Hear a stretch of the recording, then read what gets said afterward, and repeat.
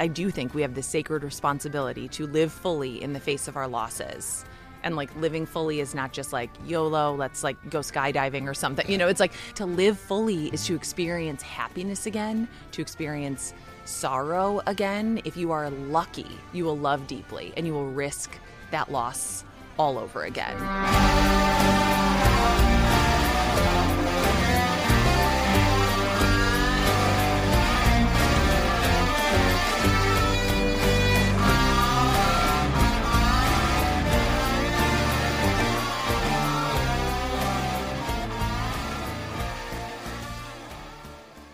Like my kids definitely my kids really, I think they lean more to the physical abuse of their dad. And it's bad. I mean, and they're really good at embarrassing me. We like to embarrass each other. There's a lot of like, you know, nut shots, you know, when I'm in a conversation, which I remember I hit my dad in the nuts like one time when I was little and he like beat the snot out of me. And it was like one of those things, he's like, never hit a man there. And it was like, I never forgot that. Yes. And I'm astounded by that my kids hit me in the nuts. And I've like, you know, I've like given it to them back and they just keep on doing that. But I listened to this podcast called The Dad's Edge, you know, and it's great. It's all about nut shots. It's all about nut shots. But it's, you know, it's just like helpful. It's a really, I want to talk about this when we talk about your podcast, but it's just like, it's been enormously helpful for me. It's just like tips on kind of just being more present, being more patient, you know, how to communicate better with your wife and with your kids and just different tools. I love it. But like the beginning of it, it's like, we are dads. We are and I made the mistake of playing that one time in front of my kids on a trip. It's like, dude, I cannot live it down. We don't want to know that you are secretly yearning to be a better father. That's right. Okay, we don't need to see behind, thing. right? But did anyone ever, literally ever communicate with you as a child? Did anyone ask about your feelings? Dude. No. Dude. But like if my dad's like my dad would literally be, fucking bullshit. I mean, like the idea of him like going and like reading a book or listening to talking about fathering. You know what I mean? He was just the greatest dad in the world. Like, it literally was not a verb. Yeah, it's like I am for sure a father, for sure. Legally speaking. Yes, For I have sure. children. It's not like a core part of my identity. And now it's like, no, it's like it's a thing we do. Like we parent as a verb, and it is like, I think kind of a competitive sport. Wow. Tell me about that. I do too. I think it's a competitive sport. sport. Here's what I've learned is like children are not here to heal your wounds, right? Like they're not here to be like a little projection of all your expectations, but or the things you didn't or do the things you didn't do, yeah. or the things that you wanted and didn't get, even though like obviously like I grew up in a family where it's like if we went out to dinner, and I can probably count on like one hand the number of times we went out to dinner, it was like, you're getting waters. You've never closed the appetizer menu, okay? You will be getting one entree. Order. You're not ordering anything. And it will be clean plate club. Don't That's you right. dare ask about a dessert. That's right. You might get like a dry scoop of like, you know, it's freezer burned ice cream when we get home. Yeah. Possibly. Yeah. Okay, we are out yeah. to ingest food and leave as quickly as possible. That's right. And it's a treat. Don't forget to enjoy it. So like, yes, when I go out to a restaurant, I'm like, what would you like, a soda? Would you like one? Yeah. You want a refill? Yeah. Absolutely, babe. But I don't know, especially doing my show, John, like I talk to so many people about, you know, their childhoods, about like the way that they were raised. And I think that the only unconditional love is like from a child up. I really do. Like kids are built to love their parents even when their parents are disappointing or straight up monstrous. Straight up monstrous. And like when you have a child, you cannot help, maybe there are evolved people out there, but like they're born into this set of expectations. That's right. Right? Like you have this imagination of what your family will be like, what your kids will be like. And you know, if you are mentally healthy or working on your mental health, you try not to project that on a kid, and it is very, very difficult. And that's what I see also when you have a kid.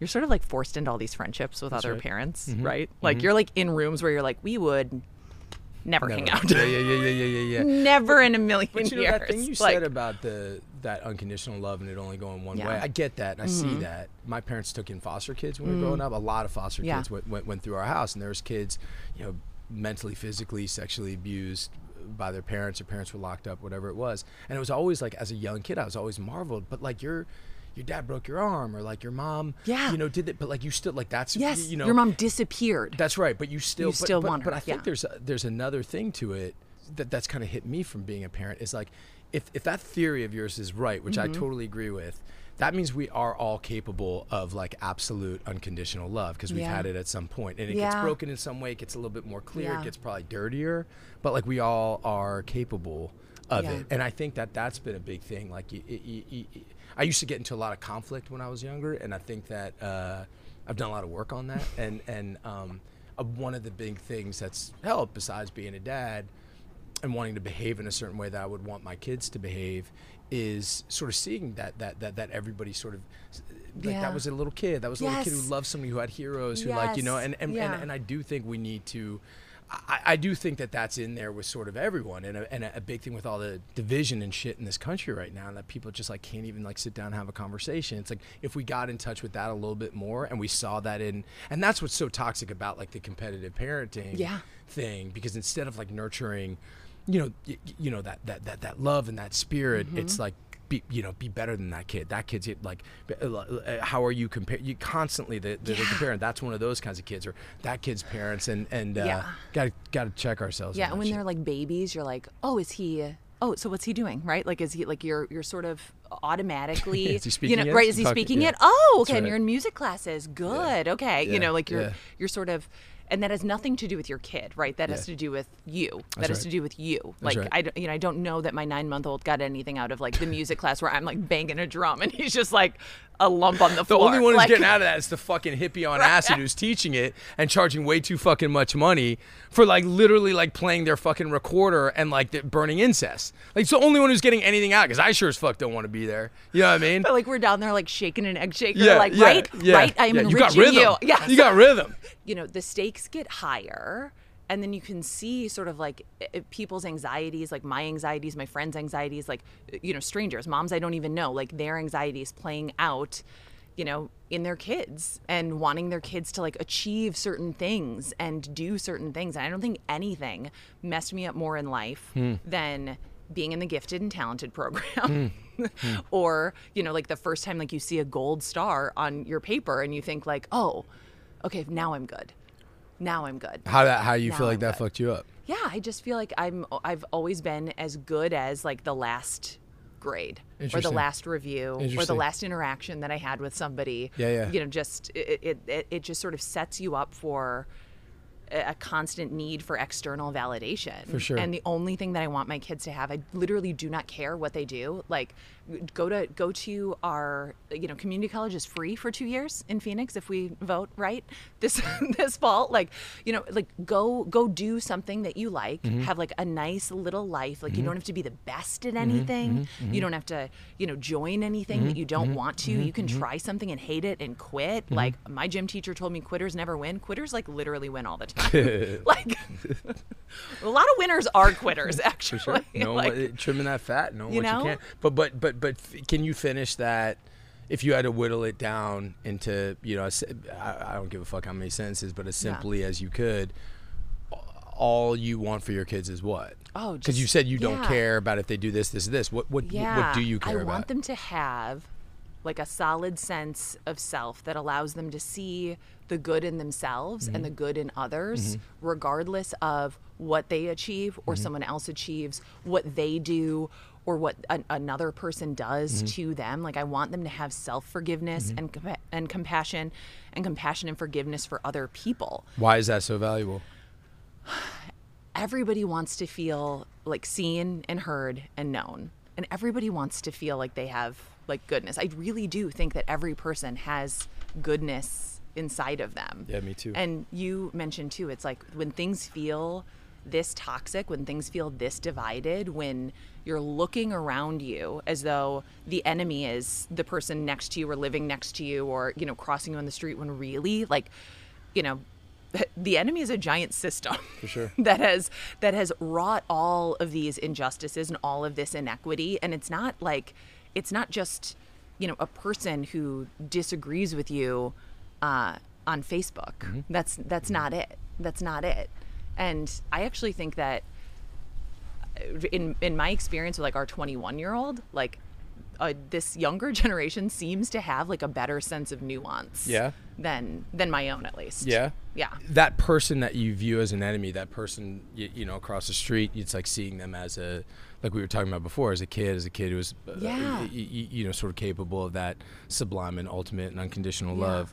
You know, I don't know, like, you know, when I think about my kids, and I will say I do feel like I did get this very much from my mom, but I remember my mom would say to me all the time as a kid, like the only thing she really cared about at the end of the day was be a kind person, and be a good person, and you know, have good relationships, like have good and my kids are super into sports, especially two of my kids, and that shit is toxic as all hell. Yes, you know, especially like if you know, like I came from being an athlete, and I you know, and you really see the, you know, the failures of parents just like broadcast so loudly, and it's just being like poured into these poor kids. And now it's all, and I get, like, you know, like you know, there's the whole like participation trophy mentality, which I do, you know, like people like just rail against that, which like I gotta say, I think that for me personally, I think there's real value in that. I think like just celebrating everything that you showed up. You know? Also, when people say like, "Oh, this generation had participated," who bought them for us? You think I bought my own participation trophy? That's like, right. no, right. like no. Somebody bought that for me as a kid, and honestly, like, what is the harm in somebody feeling good about themselves? Well, I agree with that, but with what you were saying before, though, about like what is really important to your kids and having like a sense of self and a sense, to me, what that sounds like is build up the things. And I say this to my kids all the time, like build and put your heart and your effort and your energy into the things that nobody can take away from you. You know, your love for music, your love for reading, your love for friends, and your love for nature. Because, you know, ultimately tragedy can and will hit. Yeah. Like it will. Yes. And I think that this is not like some fucking bullshit ass segue into, but I just like, as, you know, somebody who's been listening to your show and read some of your writing, you know, can you just speak a little bit about that? And why don't you just like kind of tell us a little bit about kind of like what the crux is of your show and what it is you're doing? I know you had a live show last night, so maybe just like take us through. So terrible, thanks for asking. And I have to enunciate better because I have a Minnesota accent still. But terrible, thanks for asking. Yeah, I don't notice it too much. Okay, thank you. Yeah. I dig it. I kind of, Thank you. But it's that's what I probably should have said to people. I should have said that to people after kind of all of my hard things happened all at once, or the things that I've been through so far happened all at once. And it was 2014, and my husband Aaron was sick with brain cancer. He'd had it for 3 years, and I miscarried our second baby at like right at the 11 weeks, 6 days. Like, you have kids, you know, it's like if you can just get through that first trimester, you'll be fine, all this magical thinking. And that happens, and my dad dies 5 days later. He's had cancer for maybe a few months, maybe a few years. Secretive man, you never know. Marine, keeps to himself. Yeah. So he dies, and then 6 weeks after that, Aaron dies. And I was just cosplaying an okay person. Like, people ask you at your husband's funeral how you are. Yeah. Like, if there's ever a time to be like, very unwell, Jennifer, thank you. like you should say it then, but I was just like, I'm good. And I only did it because I didn't want people to pity me, because pity is so dehumanizing. And I'd watched that. Aaron was so funny, John. Had he lived, he would have a podcast. He would be a hit. Okay. Yeah. This man knew everything about pop culture. He was so funny. He was so kind. He made everybody feel like the party started because you're here. Yeah. And like, oh, you're on the court. Now you're in the circle. I opened the circle for you. He just had this magical ability to do that. Yeah. And the minute he got sick, it was like, did you hear?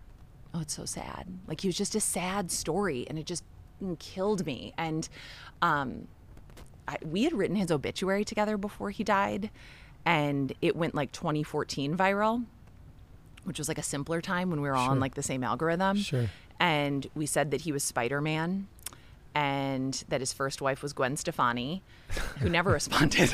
Like, who frankly is grieving in her own way, and I have to respect that. Yeah. And we didn't know they'll publish anything. Just a hot tip for you. Like, write it now. You can be like, you know, Oscar award winner. Like, they're not going to fact check it. Okay. Hey, like, the Grammy award winning.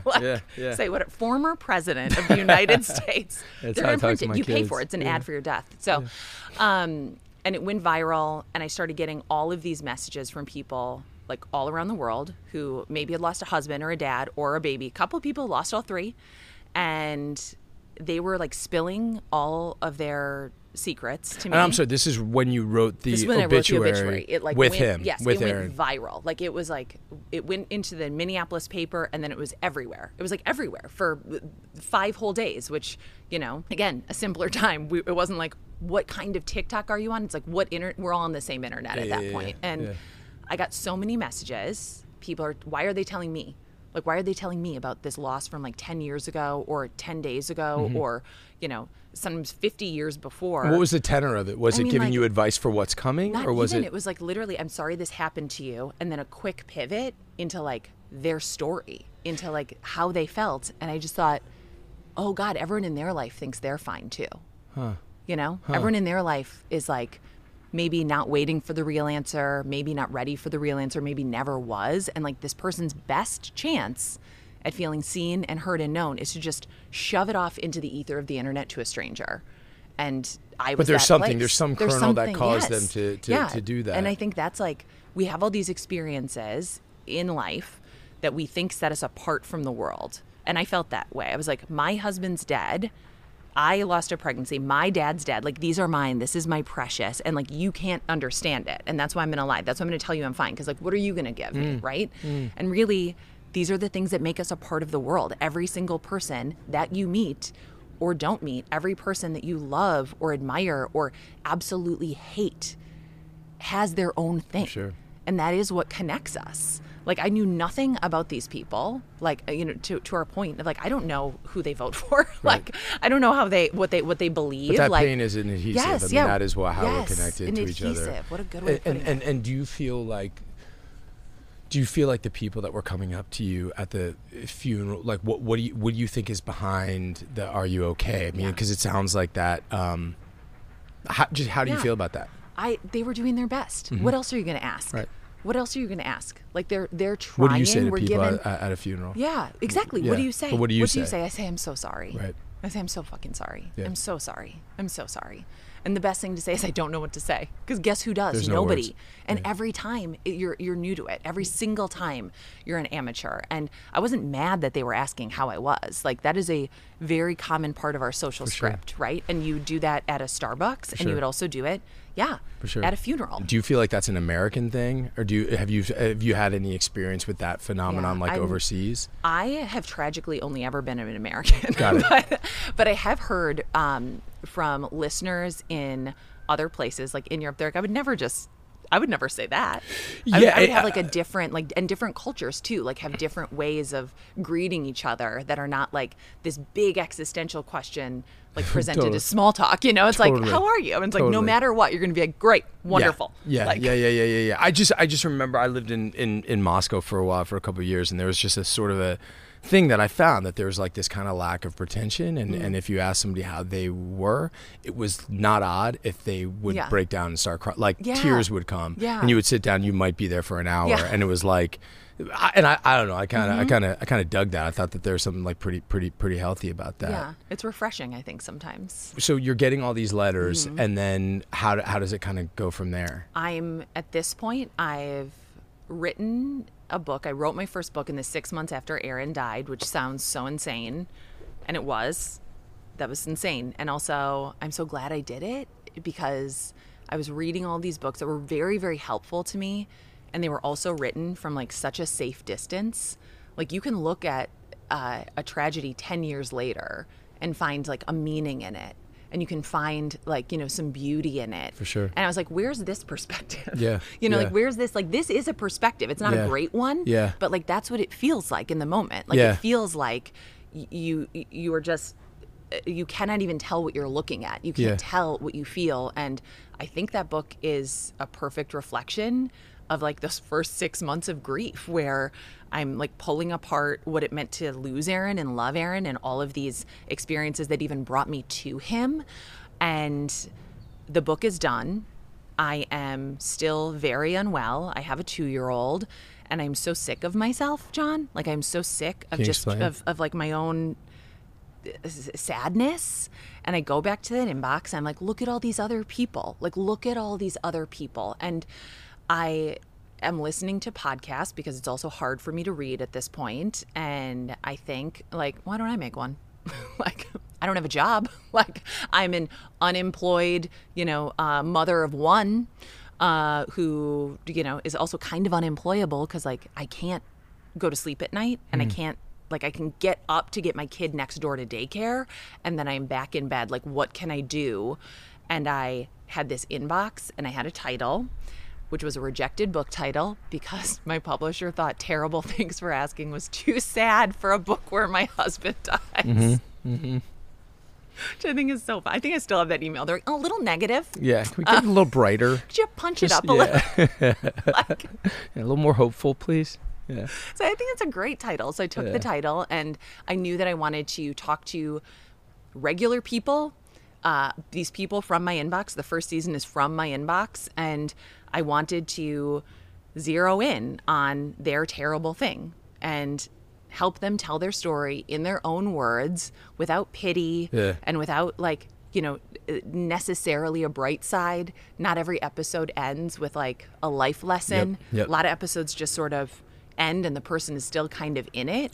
Dig into it. Yeah. And give people a space to be honest about whatever hard thing they're going through in life. And it's not always grief and it's not always death that these people are grieving. It's, your sense of self or your sense of safety or a life that you thought you would have or a life you never got. There's just so much in this world, and pulling myself out of myself, like, and out of my own experience was deeply, deeply helpful. And I think that's, like, that is why you need anybody's stories. That's why we have needed stories since the beginning of time. So that, like, it's bigger than you, and it always has been. Did you feel a sense of service? Like, did you feel like you were doing a service, or did you feel like what does that word mean to you? And like with this podcast, I don't know if I've ever felt like it was a service, but I do feel like it's like something that I'm doing together with the listener and with the subject. Like, we are, like, pulling something apart together, or we are finding something together. And that sort of, like, period of tragedy for you. How long ago was that? It was 8 years in November. 8 years in November. So, like, now, looking at that, how your life, what's changed in your life, and these additions to your life, and these new people in your life, and whether you look at you doing a service or not, I've listened to your podcast. Like, you are able to at least create a dialogue that's helping a lot of people, and that's giving people sort of like an avenue to face it, rather than say, I'm fine, and push it away. And the one thing I do know is that in any sort of tragedy, in any sort of crisis, you got to go into it if you're going to get out of it. Like, you got to go through that valley. And the kernel or the spark that, like, ignited in you that said, I'm going to write this book. Like, I'm going to, like, that it, like, I understand you feel like now, that, like, you were lost and you're only looking this way, but it's like dive into the pain, explore it, feel it.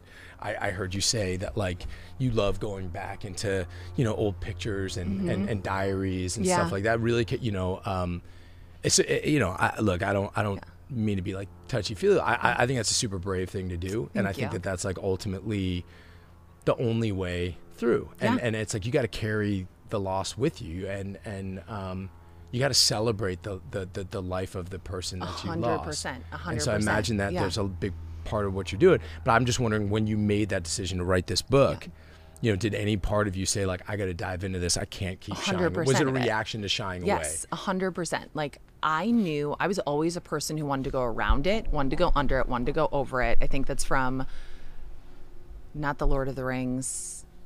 Maybe it is. Oh, go under it, go over it. Yeah, but no, you have to go through it. So I was always a person who wanted to go around it. I hadn't been through anything that hard, but I would definitely avoid it. I was an avoider of anything. And I was also, like, a naturally melancholy person, like a kid who was, like, sad already about the fact that her parents would die. A kid who's, like, now, in the 90s, just an annoying kid. Now, an anxious kid, right? Now, a kid who maybe needed therapy. But in the 90s, no. So fucking sad. Yeah. Right. Yeah. Cheer it's like, up. Exactly. My dad's like, you think I wanted to go to Vietnam? Okay. No, then you're going to go to third grade. Okay.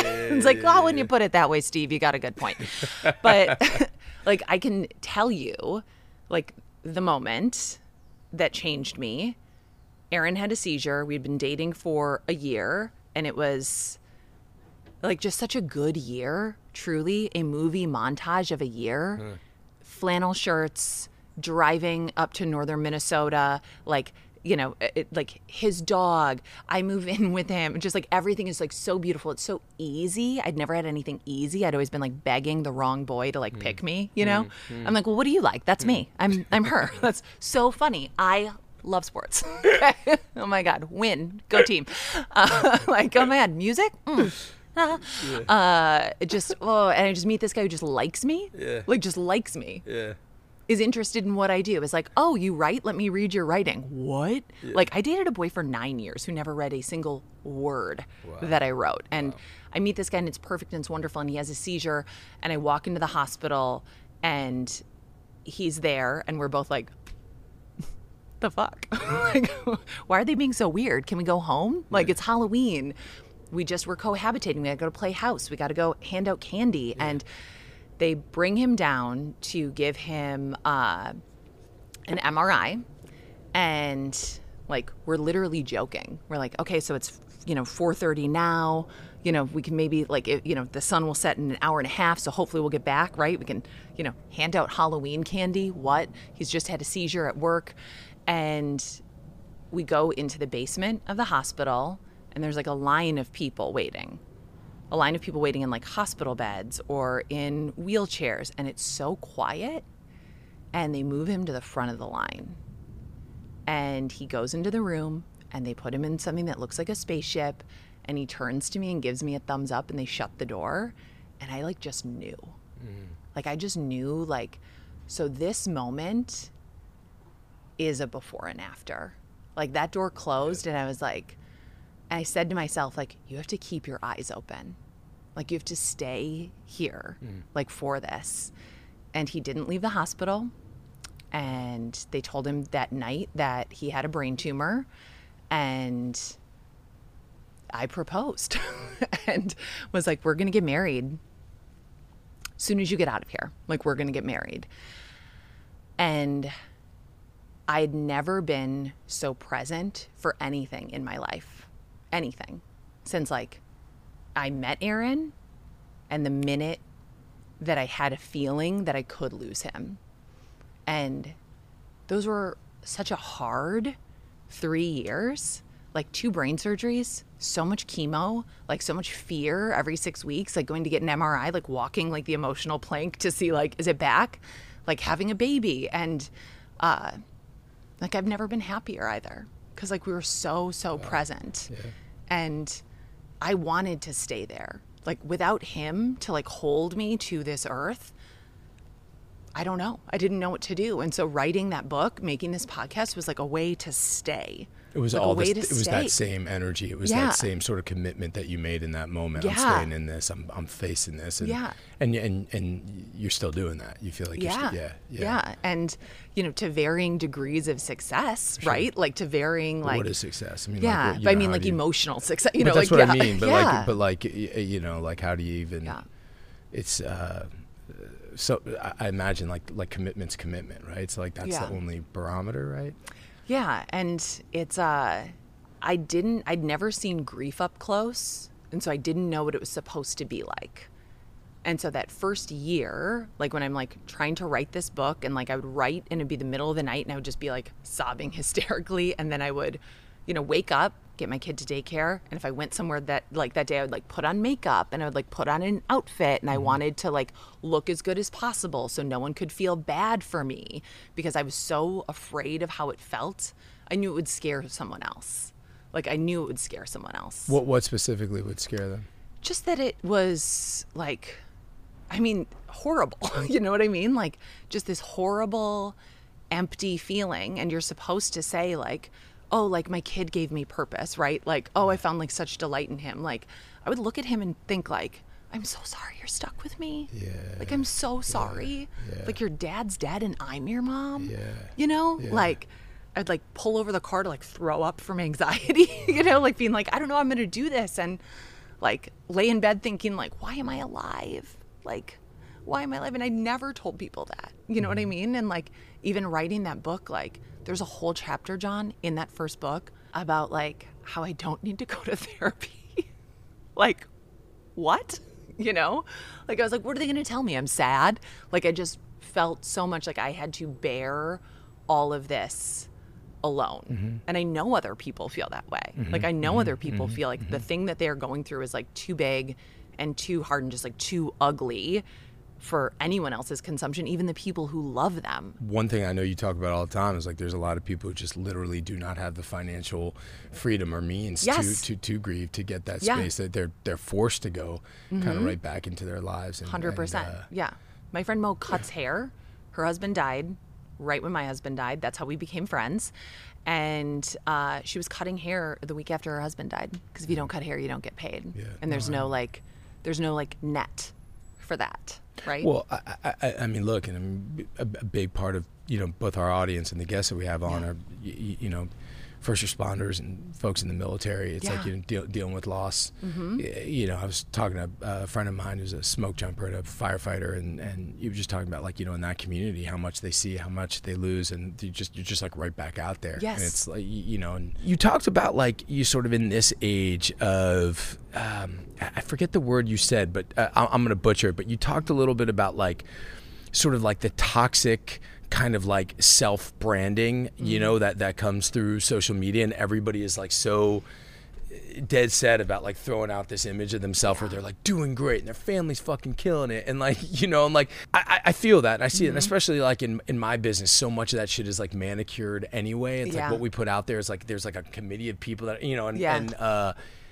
but I also feel like there's like this real craving and this real hunger for authenticity. If it's not personal, it's like, what the fuck are we talking about? Like, your only way to like connect with somebody is to be able to say, hey, I've been there, or I've been somewhere, and this is where the fuck I've been. A big reason why I'm doing this is because I'm a parent, and I'm so like disgusted with the way people talk to each other and the discourse and the division, and that, like, you know, you can have friends of all different types, and again, like I do believe in the human connection, that the adhesive of pain and experience and loss and all that. So I mean, look, my family's Catholic, okay? Like, my family, I have like family members with whom I agree on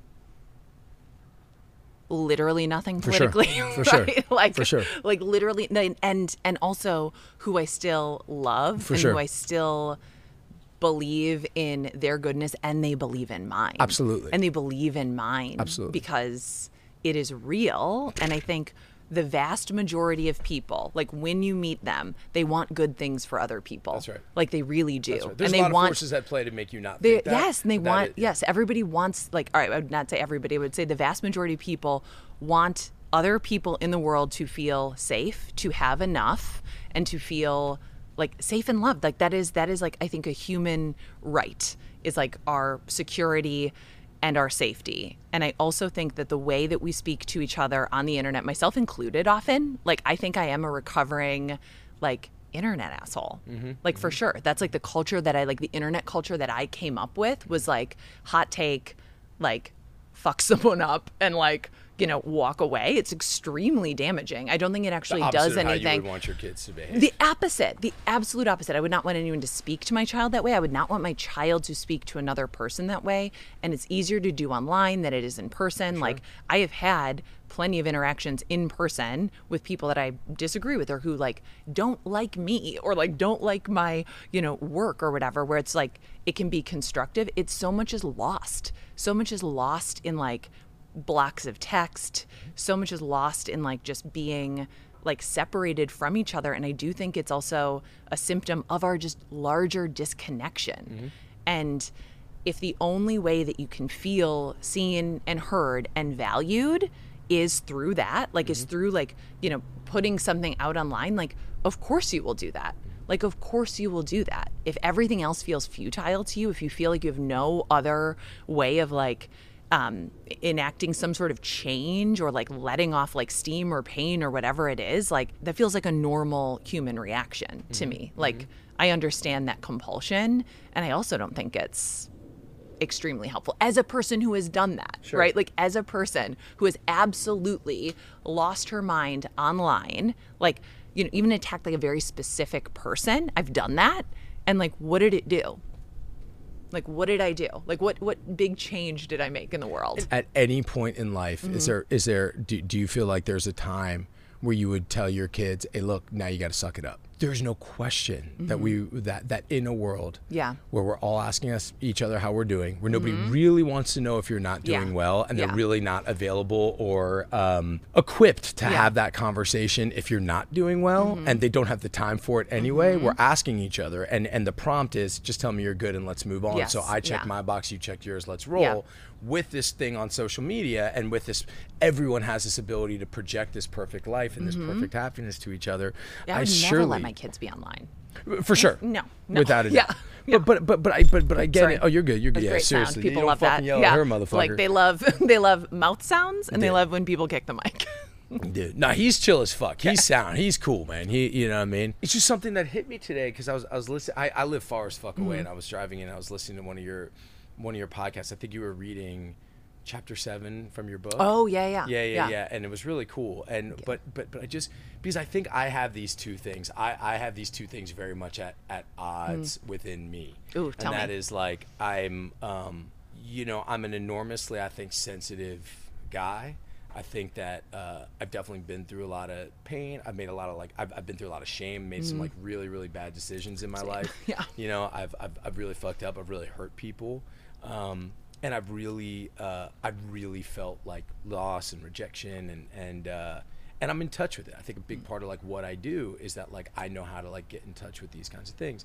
And I think there's this other side to me that is like very hardened. I value my ability to move all that to the side and move forward. And even if that at times is potentially unhealthy, I never feel too far away from the well of feeling that's all behind it. And I really feel for me they're both valuable. And I see people who I see people today especially that I feel like are wallowing, and I feel people that like never get beyond sort of the cycle of their own spin, and these are not in any way folks who have been through it. You went through it, but I see folks who the sort of like victim complex, it's everyone else's fault. It's like, well, this is what I'm going through. And so it's like my kid's plays quarterback for a football team right now, and like these grown coaches are sitting there like blaming losses on refs. I'm like, motherfucker. Oh my God. Like, what are you doing? Like, what are you doing? My kid barely plays soccer. He's 5.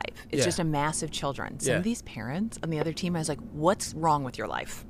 Literally, what is wrong with your life? You're screaming at a 14-year-old referee who's getting paid $15 to like just herd our children in different directions. Like, take a fucking chill pill. And by the way, I am one of those parents. Like if your kid is like at that game, and if your kid yells at the ref, or if your kid models the same behavior, like I'm the dude who's like grabbing my kid by the ear, being like, "You're fucking out, dude. Stop that shit. Cut it the fuck out. You're not a fucking victim here." So I'm just wondering.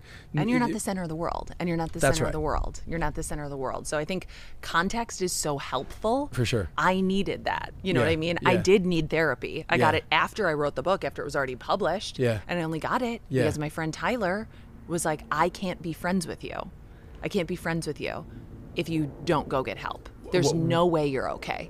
There's literally no way. I can't be friends with you because I can't see you in this unhealthy. I can't watch this. What was he watching? He was watching me like just lie, like compulsively. I had come out to LA and stayed with him, and he was like, yeah, so like what kind of help are you getting? I was like, I wrote a book, dude. I wrote a book. I like think I'm doing well. Thank you.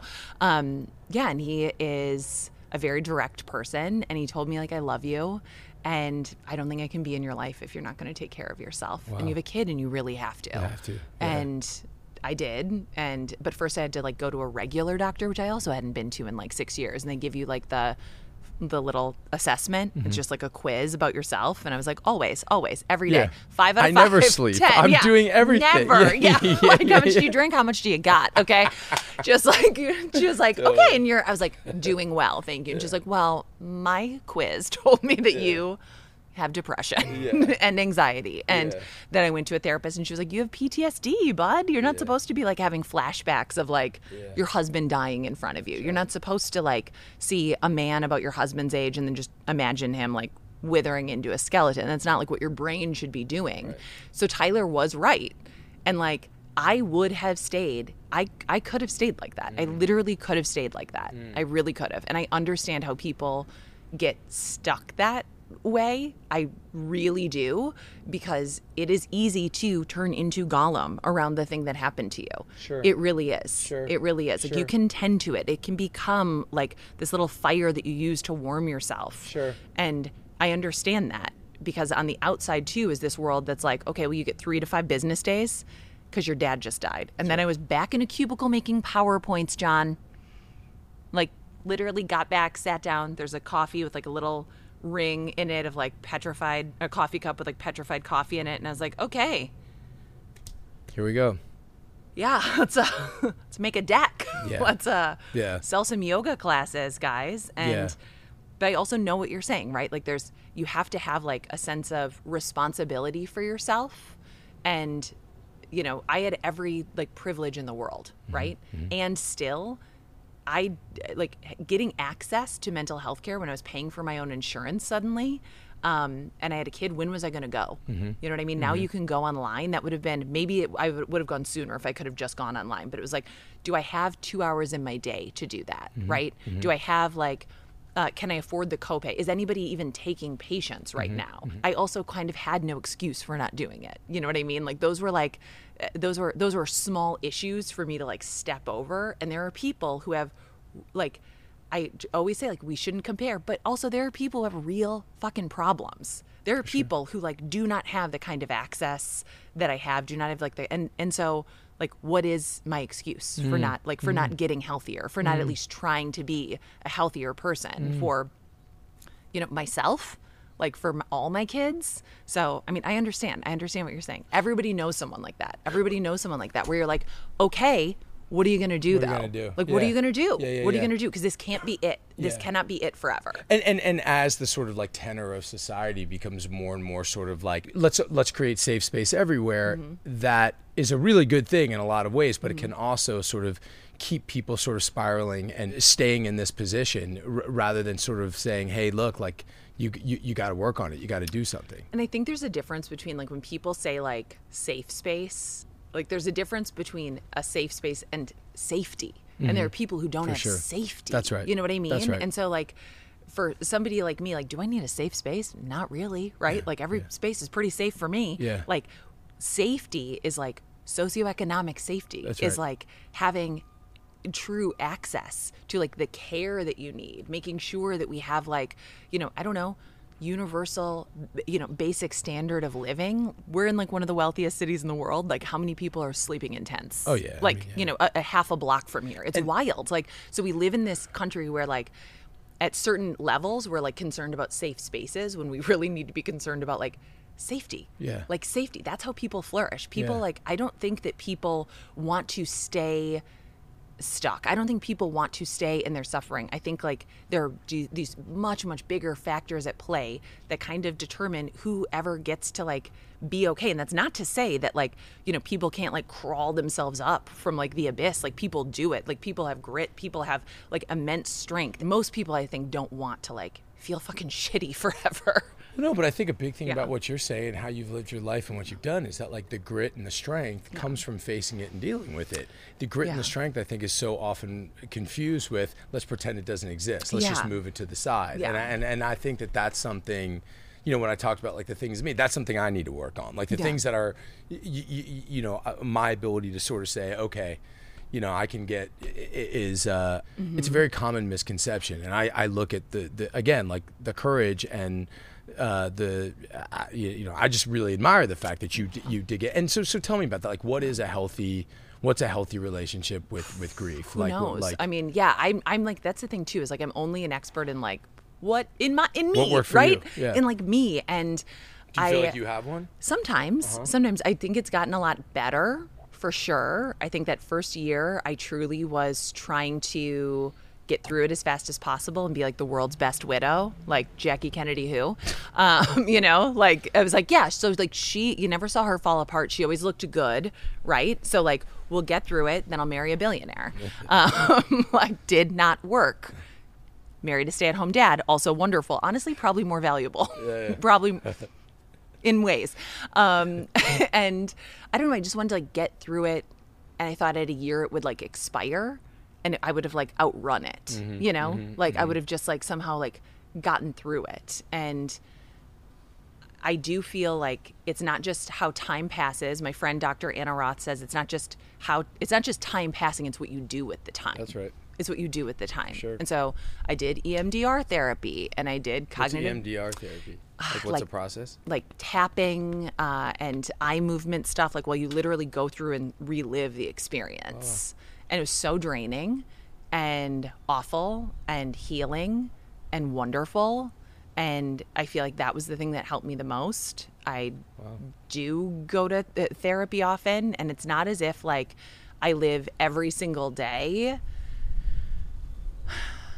like feeling awful that Aaron is dead. It's fucking awful that Aaron's dead. It's horrible. It'll never be like, thank God he died so I could get a podcast, you know?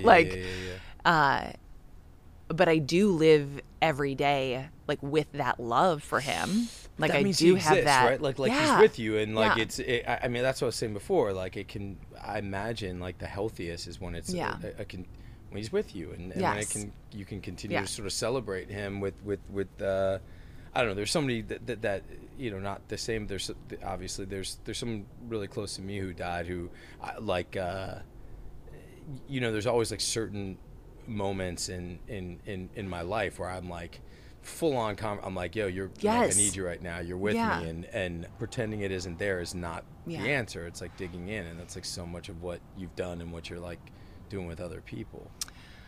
I have this friend Mary who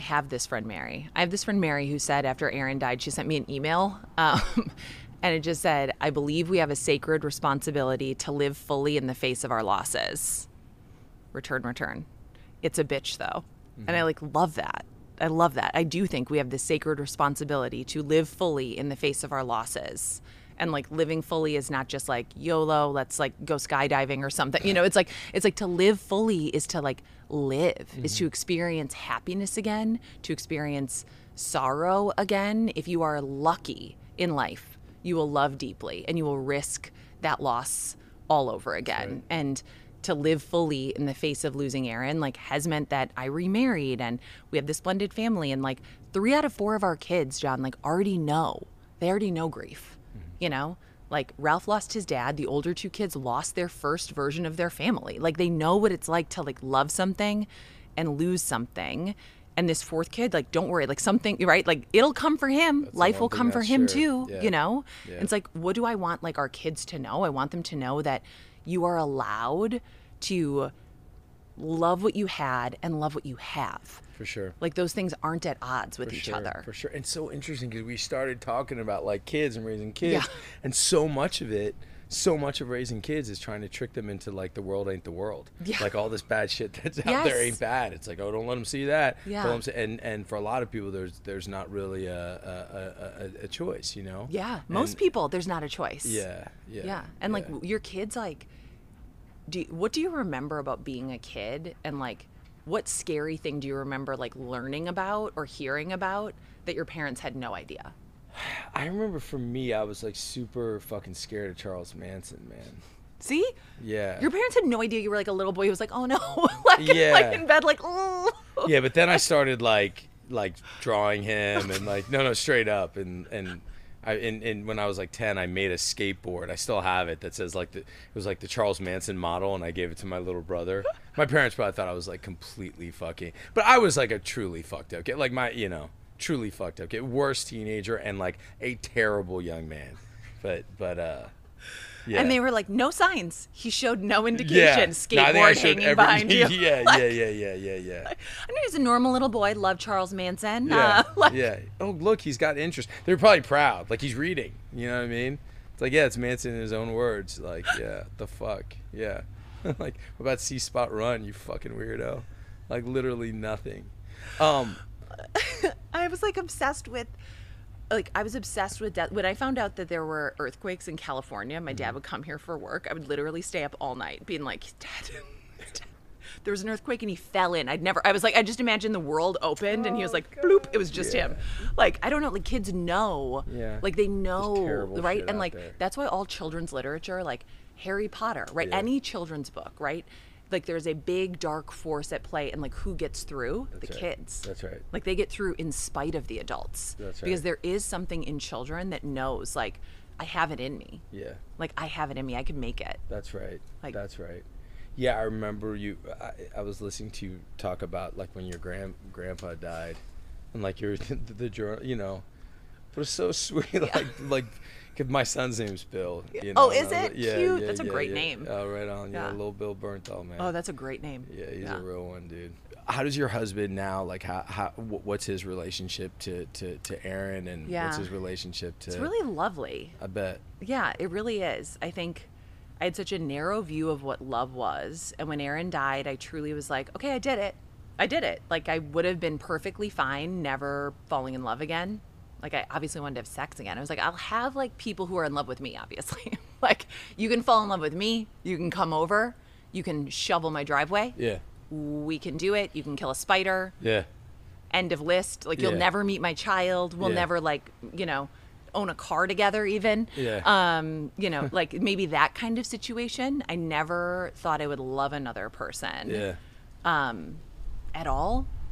And Matthew just appeared, literally just appeared in a backyard a year after Aaron died, and had no idea who I was. And I lived in Minneapolis, and it felt like everyone knew, which is not true, but it just like feels that way, right? Like it just felt that way.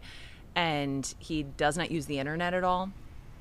So he literally had no idea who I was, and didn't Google me before we hung out for the first time, and was just like interested in my life. And I was so interested in his too. Like his experience is so different from mine. Like, I don't know, like he was so present, like with me, and like our second date, like he just came over and I was like reading Mary Oliver poetry and crying, and he just like hung out, and then he shoveled my walkway and went home, and I was like, sorry, you know, he's so wonderful. And what I think is really makes me so lucky is that Aaron's family is still my family. Great. And they're Matthew's family too. It's great. And like Matthew's mom and Aaron's mom will like go out to lunch and not invite me.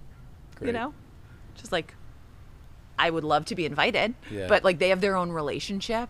And like Matthew will like go, like I went on vacation with Matthew, Aaron's mom, Aaron's sister and her husband, and Aaron's aunts this past spring. And I don't know, you know, like that's not something I imagined for my life. Yeah, I mean, like, I guess, you know, to me, again, it's like I'm trying to like come down with this, you know, what is healthy. It's the life part, right? It's like the life, like are you still living? And like this is, I don't think you honor a person that you lost, or like anything that you've lost, by sort of closing yourself off and just staying with that experience forever. Does that make sense? It's like, and I think falling in love with Matthew and like having that love, like he really loves me. You know what I mean? And like part of loving me is knowing that like he loves Aaron. Yeah. You know what I mean? And like he knows like that, you know, November 25th will always be the day Aaron died. And like he will always like have space for me that day. And he knows that that wedding anniversary is December 3rd. And he also knows that like I don't know our wedding anniversary because we got married for health insurance. But I will always remember the day that we met. And like that is, I don't know, the day that everything changed again. And what a good thing for our children to know that like whatever happens for them, and it's so out of our control, like there will be more. There's more. There will be more. There's always hope. There's always, and it doesn't mean like everything's okay now and there will never be anything else. Like it just means like there's more. There's more of it all. There's more. Yeah, for sure. Is there anybody that you've had on, or is there any sort of like single or a few that you could talk about, like of folks that have come on that have really inspired you or changed you, or like just things that like pop in your mind, that people that are super remarkable that I wish I could remember all the episode names right now, but there's like 250 of them. There's 250. There's this I know you guys have so fucking many. Holy shit. Who, us? Yes. No, we don't have shit. We're like 7. That's how many podcasts do we have? Really? You have like a lot of YouTube videos though. I mean, that's because these motherfuckers, and dude, they're doing their own shit. You have no idea. This has got to be, like we're fucking big in Saipan. You know what I mean? Yeah. We did this one. I wish I could remember the episode title, but we did this one with a woman who has stuttered her whole life, like spent her whole life with other people speaking for her, and with other people rushing her to get to a point. And that one sticks with me. And when we made the episode, we kept in all of her stutters, all of like the ways that she has to pause to like find the word. We kept it all in. Like we made sure that even the listener had to give her that space. And I loved making that episode. And I think about that all the time. Like, when am I rushing in to like...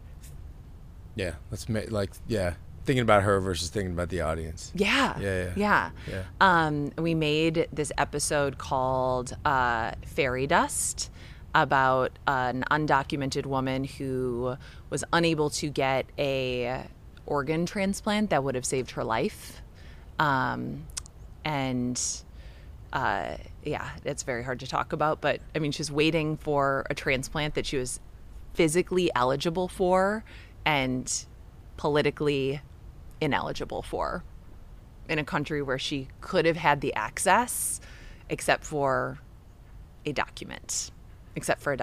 And she did not speak English, and we kept, again, like, her voice in it, and her daughters spoke alongside of her, and some of it they translated and some of it we didn't, right? Because I would say most of our audience is probably English speaking, but like, I wanted it to be in her words, and I wanted it to be her voice, and you can hear what she's going through, which is her knowing like she is racing against a ticking clock and she is going to miss her children's lives. Oh man. And we did an episode with a woman named Natalie who was in a domestic violence situation, stabbed her husband who was assaulting her, and was sentenced to prison when she was pregnant, and gave birth in prison. And by that I mean they take you to a hospital and they handcuff you to the bed. Yep. And then they take your baby away, like, from its mother, when your body needs your baby, and your baby needs your body, you know, in the name of corrections. But what are you correcting? You're really like passing on more pain and more harm to a baby, who like didn't do anything, like who is completely, you know, innocent in this situation. And I think every episode sticks with me somewhere inside, and every episode is like an exercise in empathy and in not necessarily trying to find the perfect person, right? Like, we often speak to imperfect people who have gone through something difficult, and like, can you find like empathy and compassion for a person who is not perfect, right? Like, we love like a perfect victim, right? Or a perfect, you know, sufferer. And the fact is, like, none of us are. What do you like doing it? I love doing it. I really love doing it. I like, between you and me, like, do I also like, I mean, like, a huge part of my personality is like, I'm funny too, you know what I mean? Like, or I think I am. And so it's sort of when something horrible happens, like, there is always like, there's a crack of light, there's like an opportunity, there is also like a natural levity. For sure. You know, my dad's like in his deathbed in the ICU. And a nurse comes in with like her little Minnesota accent. She's like, "How are we, Mr. McInerny?" And he's got like a respirator, and he's like, "I'm kind of dying here, Kayla." And she's just like, blah, like, you can just tell she wants like disappear into a puff of smoke. Yeah. And it was like, my whole family's laughing. So we're like, "I'm sorry, that's like how he is." Yeah, like, yeah. But so that brand of hue, like that. That's like the natural. Well, that's also that's inclusive. Yes. It's saying like, you're like, I'm willing to invite you into this and let you know, hey, it's okay to like have some levity here. Yeah. I'm allowing that space to kind of go down. When we're making the show, especially, and things can be so heavy, I'm not like looking for like a moment to like punch it up and be like, how can we make, you know, this stillbirth funny? Like, it's not. But there's this episode called A Henry Sky. This woman stillbirths her baby Henry, and I just let her tell the story. And everybody has their way they tell their story, right? Like, I'm John Bernthal, like this, right? Like, I'm Nora McInerny, this. And I didn't interrupt, and I let her just talk. And she told this part of the story that she had forgotten, because obviously the story of her son's birth is the story of his death. And she told us about how, like, you remember like having a baby, right? And you're like, oh shit, like now we got to go to the hospital. It's like 0 to 100, or like, you know, I thought I was having a baby and I went there and it was like, they were like, you literally just peed your pants. And I was like, all right, well, we're going to call it a false alarm. Like, because I'm pretty sure, okay, they're like, no, it literally was just like, you pissed your pants and thought you were having a baby. I'm like, okay, we will watch that kitchen floor.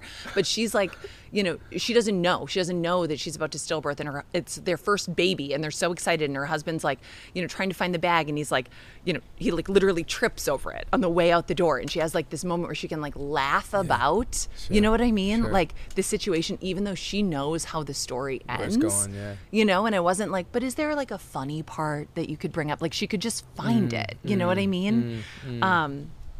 So yeah, I'm never trying to like make something funny, but I am like highly attuned to the way that like the awful and the absurd like always tend to coexist. Yeah, you know? For sure. Yeah, I mean, it's not to get all douchey actor, but like that comedy tragedy thing, it's like this Michael Chekhov thing from, it's like, it's always like you have to find the tragedy in the comedy, and vice versa. Like what I mean, our live show is only like funny. I think maybe like 2 minutes of it was sad. And sometimes I'm like, am I just like gonna be like the queen of the sad girls forever?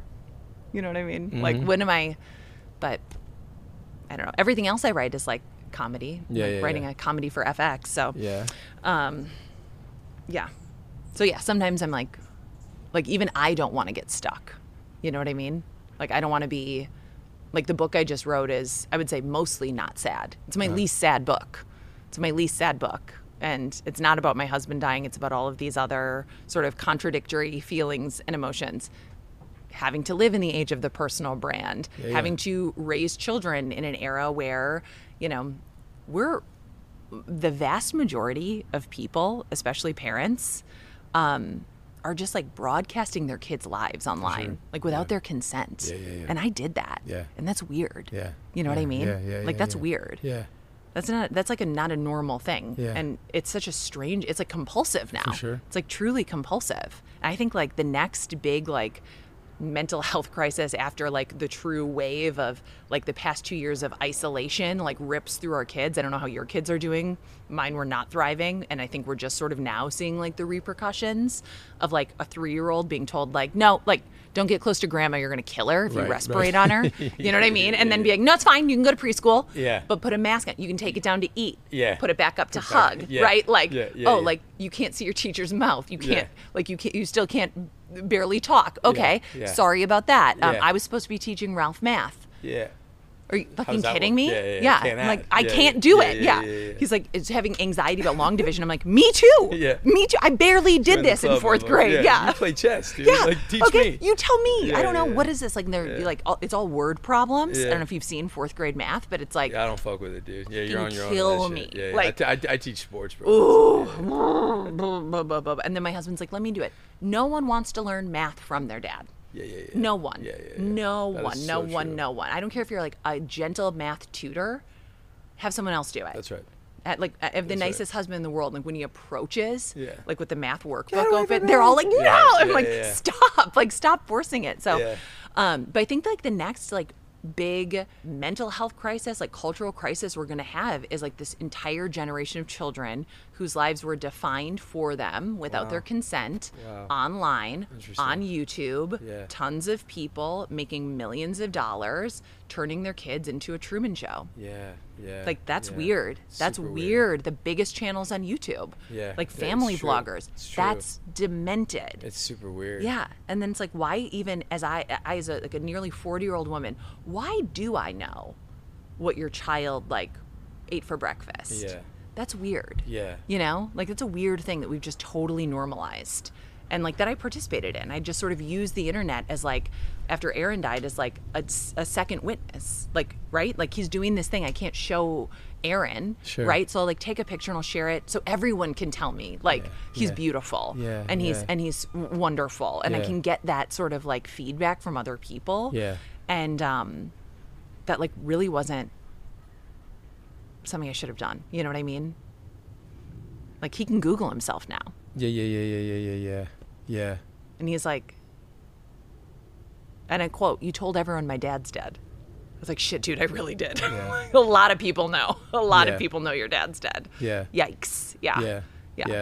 But again, I guess it's like going into that. It's like, you know, I mean, that's the other thing is like we are going to fuck up. I mean, that's like what being a parent that's the guarantee. Like the guarantee is you're going to fail. What a roll of the dice. And then you got to be like, yo, you just got to take accountability and just, you know, and because they're going to fuck up too. That's the only other Yes. And did anyone ever, any adult in your life as a child say, I'm sorry?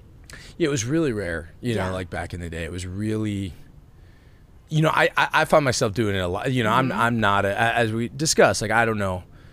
I think I'm pretty, because I'm pretty, like, intense, you know, like, you know, but I'm also super, at the end of the night, daddy fucked up. This is why I felt. This is, you know, I'd say the best thing about me, about a parent is I run the gamut. I'm like pretty extreme on both sides. The worst thing about me as a parent is I'm like, you know, literally there are times like I am so sorry. I'm the, you know, but I try to be honest. You know, I try to be there with him through it. You know, what like drives you crazy? Like what like really fucking pisses you off? I mean, I know you just said that thing about the internet, but okay. I mean, the things that piss any normal person off. I got off an airplane yesterday. If you're in the row behind me, you're getting off the plane after me. Yeah, I'm with you. That's the like. So what is did that? you not go to kindergarten? It's so it's me. Just like common decency. Then it's you. Common decency. Yeah. This woman pushed by, scuffed the Air Maxes. I was like, you got I nice will, shoes, dude. I will fully lose it. Yeah. And the man in front of her like had a tremor, was just trying to get his suitcase. I was like, you're gonna wait for him. Is what you're gonna do. She's like, are you serious? I said, I'm fucking serious. Oh, you said it. You said you're gonna wait for him. Oh, nice. I said, I'm fucking serious. Like I will like 0 to 100 on like the strangest thing. But I was like, you're just being indecent. You're being rude. It's like, what are you, a brain surgeon? Is there like an open brain on the table waiting for you? You're in row 28. I doubt it. You know, like, no, let the man get his suitcase. You're delayed 4 seconds. Like, no. And then like on the jetway, she's like, ugh. I'm like, like, good God, lady. Gracious. She was wearing a camel colored sweater. She had a thick blonde ponytail. And this was the San Francisco airport. And wherever you are, I don't regret it. I don't regret it. You were wrong. You were wrong. Not any wrong. Like small injustices. Like Aaron called me like Nora Petty. He was like, if you had a cop show, it'd be called Petty Crimes. And he's like, and you'd only investigate like inconsequential. So when parks like over the line intentionally to like protect their like F-350, like just park further away. Like I don't care that you did it. You can't take 2 spots near the door. Like you just can't.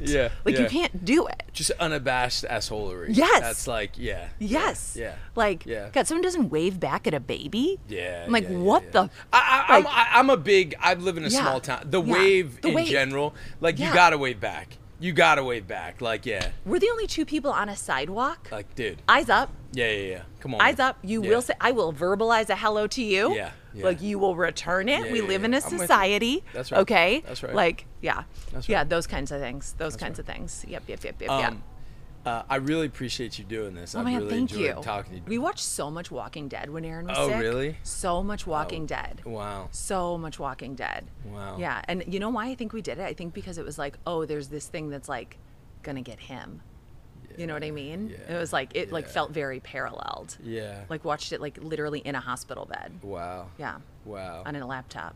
Yeah, I've like gone back and watched a little bit of that with my kids. Yeah, it's Yeah, I don't have that will to live, by the way. Like, if there was a zombie like apocalypse, like, I would literally be like, get me. Yeah, let's go. I'm going to go eat some motherfuckers. I'm tribute. Just take me. Yeah. Like, watching the, like, I mean, we read the books first, obviously, because we're snobs. Yes. Yeah.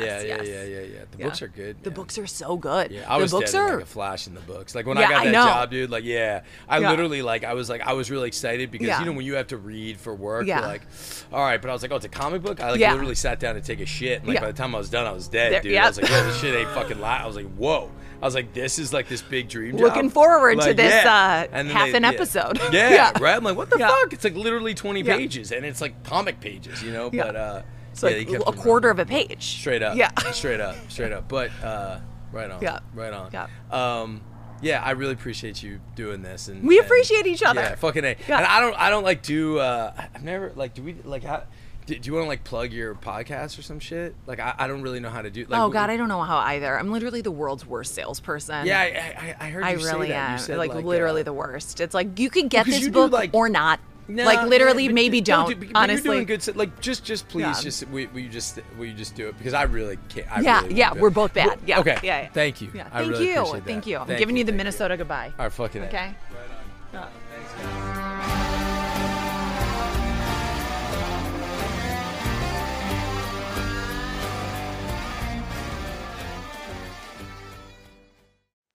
Hey, what's going on, everybody? It's John, Bam Bam the dog. First, on behalf of both of us and everybody from the Real Ones team, I just want to sincerely thank you guys for tuning in. The folks that I bring on the show, they're family to me, and being able to tell their stories and bringing you into their world is something I'm just super proud of, and again, grateful that you guys tune in. We've decided we want to take things just a step further. It's a Patreon community, and basically what that means is if you become a part of this community, look, I already bored Bam Bam. If you want to become a part of this community, you're going to be able to hear episodes early and all that, ad-free and all that good stuff. But there's all this behind-the-scenes footage, all this stuff that we've shot that really brings you into the folks that we've had on the show, really brings you into their world. Live chats with me and the folks that I bring on the show to talk about their world, talk about the issues that they're dealing with, about their triumphs and their tragedies. Just go to Patreon/RealOnes on this website that you see right there, right on the screen, that's right in front of you. This whole idea was something about building bridges and bringing people together and bringing folks that often don't get the mic and giving the mic to them. So the fact that you guys tune in means the world. Anyways, again, thank you. Be good to each other out there. Rock and roll.